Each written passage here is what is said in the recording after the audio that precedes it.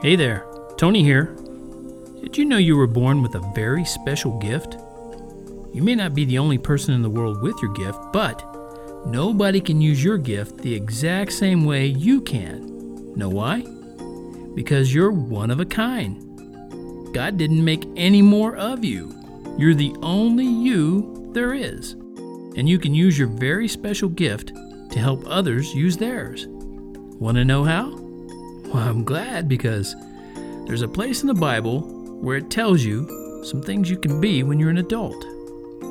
You can be a cheerleader for God, a whiz for God, a fighter, or speaker, or even a teacher. You could be someone who makes money to support others. You could be someone who nurses others back to health, or someone who prays. Your gift is important, and your job is too. Your main job will be to tell the truth about God. You'll need to share how His Son Jesus created everybody, and that His love and His Spirit give us forever life. When you're young, you can spend most of the time discovering these things for yourself. You'll find out how true the story of Jesus is, and most people won't want to believe it. In fact, they'll try to trick you into believing the Bible is just a bunch of fairy tales.